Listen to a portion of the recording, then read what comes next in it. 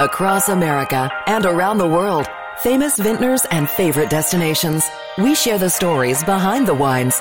Welcome to Vintage, hosted by the voice of wine, Brian Bushlack.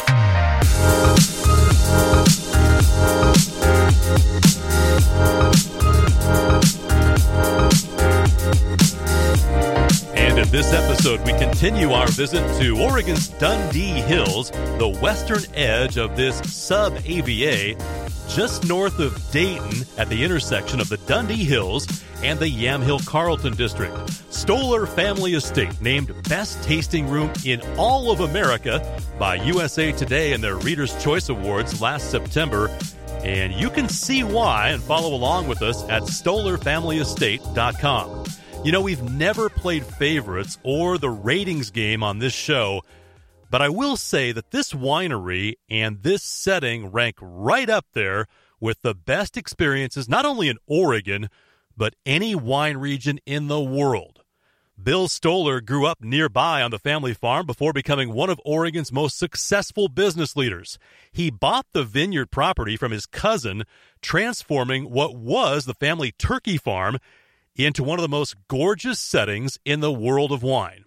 Now, 2 summers ago, on our last trip, we savored Stoller's first vintage of Bubbles, and on this visit, it was nice to spend more time with associate winemaker Kate Payne Brown, who works alongside Stoller's veteran head winemaker Melissa Burr, and really nice to get her thoughts on collaborating with Melissa at a winery where there really are no limits.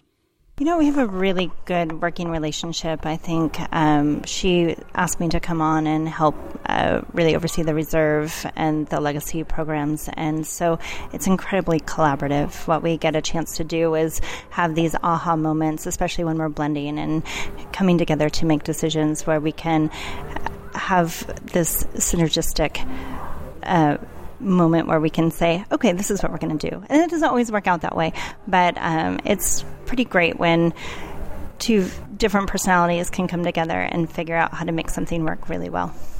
What's different about each of your personalities?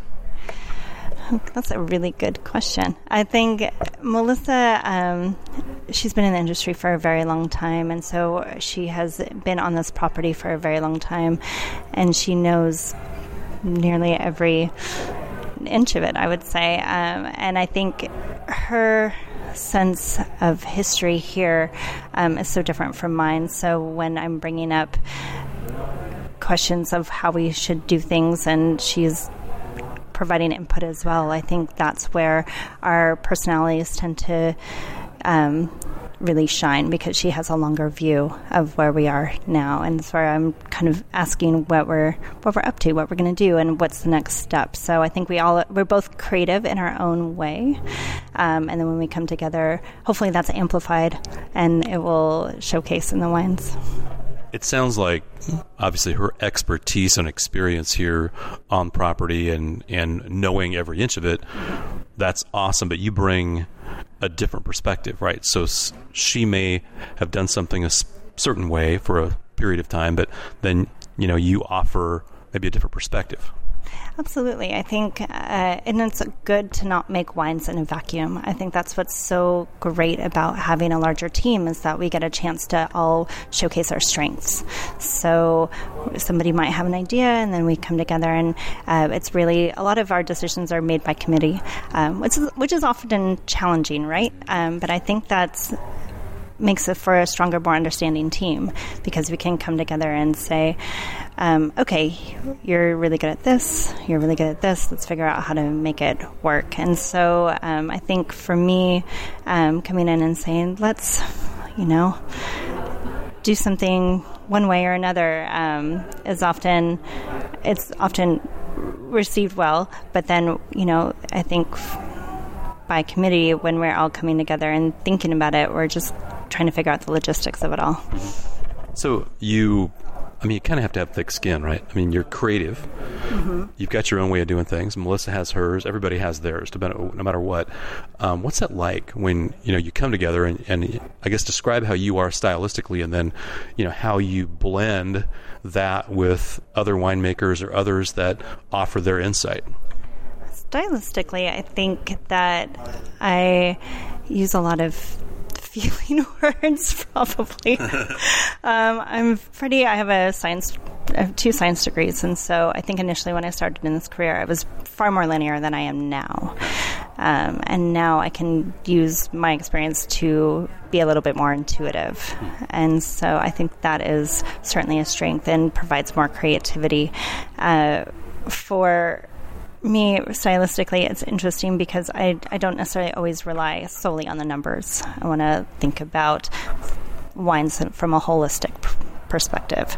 So thinking about, when we're picking it, and also thinking about the programs that I manage, it's really the reserves and legacies that are built for longevity. So again, looking forward. So looking at this wine right now, it's our 2016 reserve. So in 2016, it was an early vintage. We had to pick on acidity. We had to think about wines in a different way than maybe we would have in a cooler vintage. So making these decisions, but also know that it's not going to be released. We're now in 2019.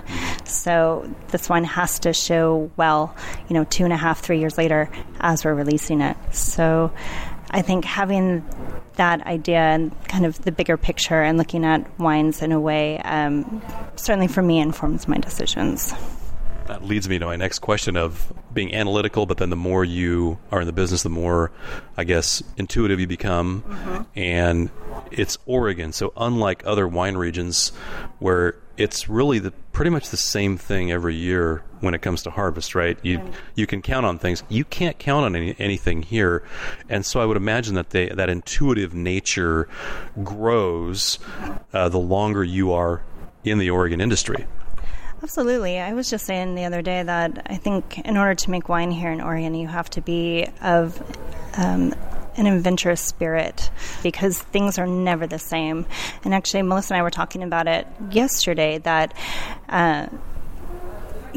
she's been at this property for now 16 years, and she's never had the same vintage repeat itself. And I've been in the Valley since 2007, and I think there's elements of similarity throughout each vintage, and I think building upon that each year provides this library in your brain that kind of helps you be informed in terms of how you're going to make your decision. But certainly, you can't count on what the vintage is going to be like every year. Yeah. Where right now we're just seeing a little bit of bud break, so it's maybe a week later than the last year. So now we're looking forward to harvest, and so who knows what's going to happen in between now and then? Is it going to continue to stay pretty cool? Mm-hmm. Is it going to warm up, and we're going to be harvesting in August? I hope not. I'm not ready yet. But I think everything will change. If I know anything about being in Oregon, it will change on a dime. So you have to be pretty agile. Yeah, you not only have to be agile, but you embrace that, right? And so, it could be the hottest August on record, and then we get a week of rain the first week of September, and everything you thought you knew up to that point really goes out the window, right? Absolutely. And I think with experience comes that, okay, everything's going to be okay. You have to make decisions, and you have to be responsible in those decisions, because we are the stewards of the land. We have a great responsibility that Bill Stoller puts on us.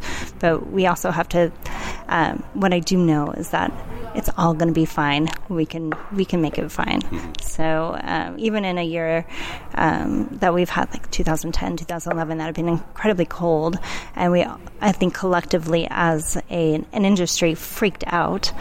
We look at those wines now and remember how difficult it was, but we also think about how beautiful those wines are. So I think sometimes in those hardest moments is what produces the most magnificent wines. Mm-hmm. And maybe that's just me reflecting on my hard work showcasing into something beautiful, but I don't know. I think so. Because you make a great wine in a tough year. I think certainly appreciate it more. And, mm-hmm. and we've had many of those years where initially the initial reviews may be, not so good, but then 2 or 3 years later, then, hey, people learn to appreciate that vintage maybe even more. So speaking of the wines here and Chardonnay in glass right now, it's been for lack of a better word, pretty cool to see what's happened with Oregon Chardonnay over the past 5 to 10 years, a varietal that really was ignored for a long time, but is so natural for Oregon, right, if it's done correctly. And now we're seeing it really come into its own, aren't we? Absolutely. I'm a huge fan of Chardonnay. I will go out there and proselytize the good word of Chardonnay any day. And I think it's finally getting the recognition that it's due, right, here in Oregon. I mean, Chardonnay is one of those wonderful varietals that we see out in the world. But Oregon Chardonnay was kind of the, younger sister of Pinot Noir. And I think we are now figuring out our own style. We don't have to be California Chardonnay. We don't have to be Burgundy. And the same goes to say with Pinot Noir, but I think we are figuring out what we like and we are creating what we like, essentially. So we're being responsible in terms of picking the fruit earlier in order to retain acidity, perhaps, if that's the style that you want to make. But I think Chardonnay is now becoming something where we can say, this is a beautiful wine. Again, we're drinking this particular wine, which is our current release, 2.5 years later after it was bottled. So it's something that's meant for longevity. They're beautiful wines, and they're going to last a long time. So we have people downloading this all around the world, from California to, you name it. No pressure. Yeah, no pressure. So sum it up for those that maybe haven't tasted Oregon Chardonnay, might be used to California or other wine regions.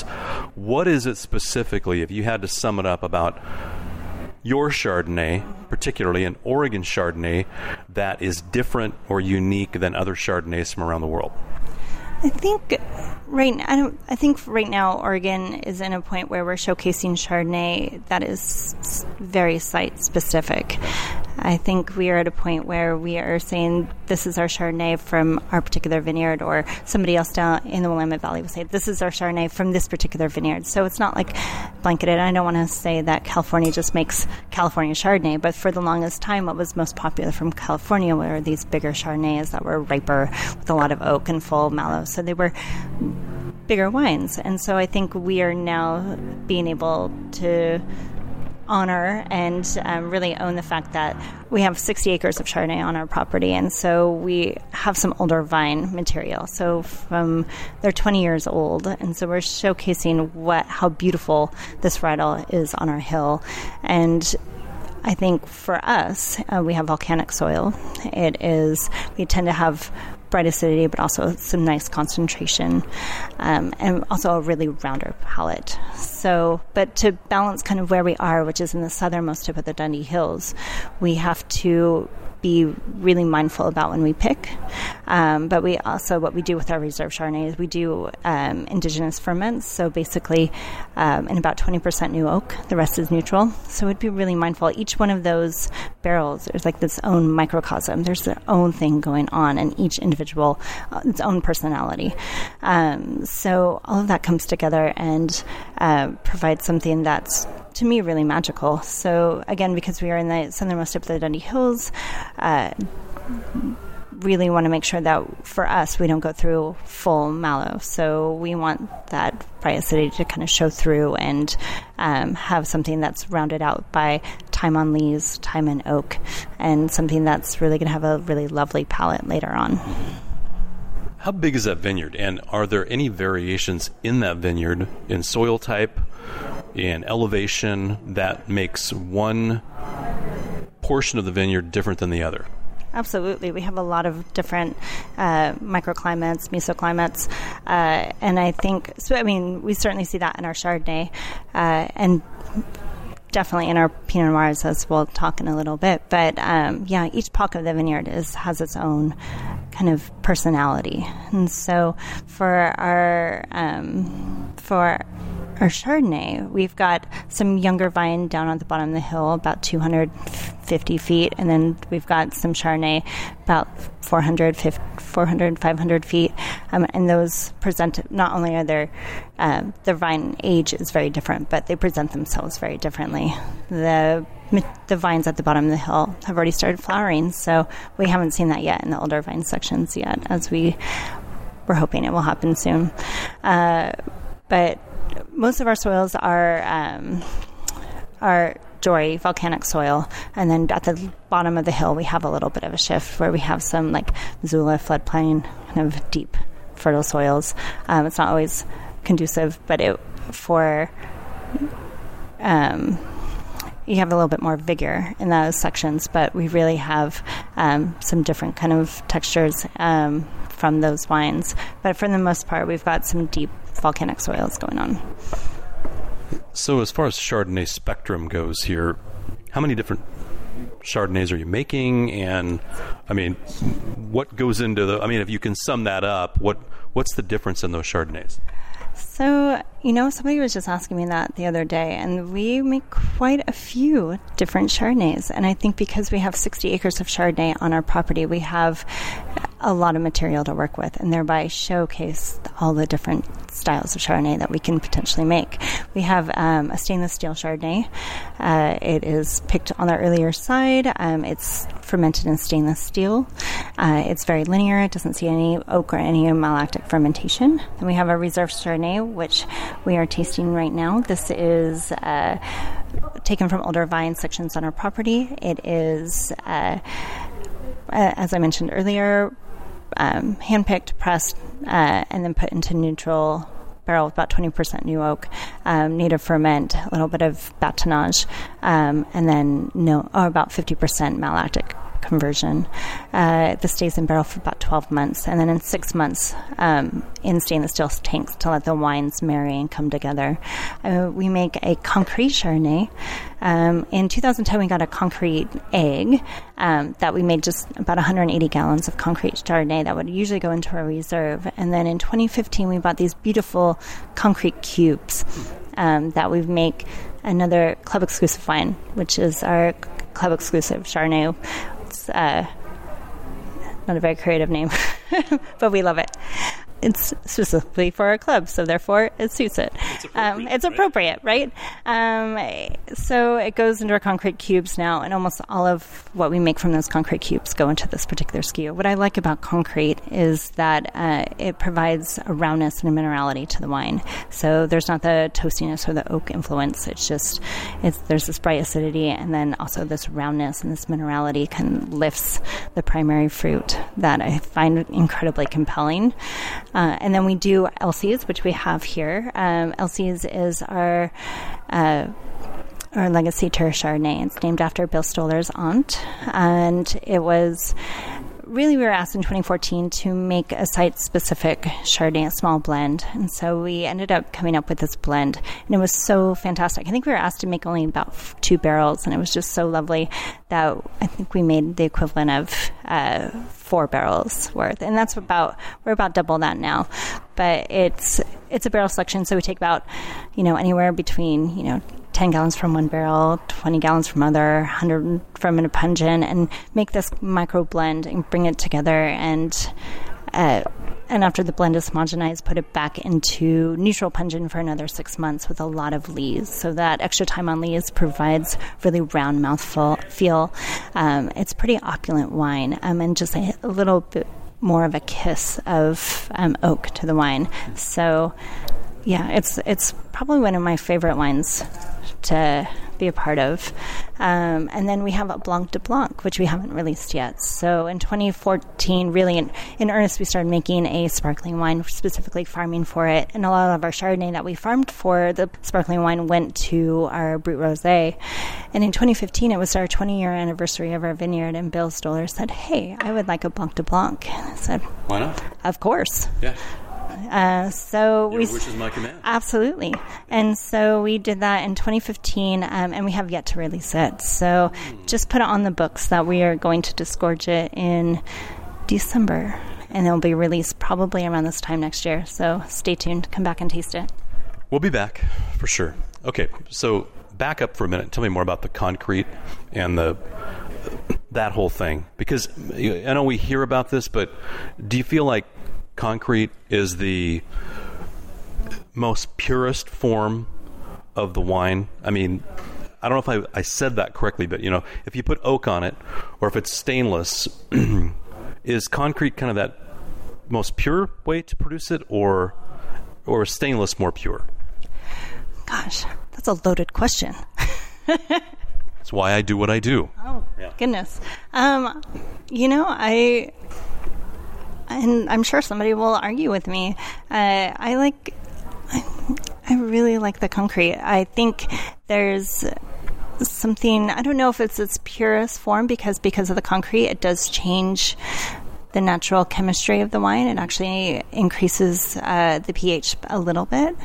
And so I don't know if it's the absolute true expression of it. I think stainless steel kind of holds the wine in stasis. It's like makes it linear, it kind of holds it there, and the evolution is so different. If you weren't to do anything, that's as it fermented, that's what it would be. Whereas the concrete, there's a natural evolution, and the wine will change the longer you leave it in there.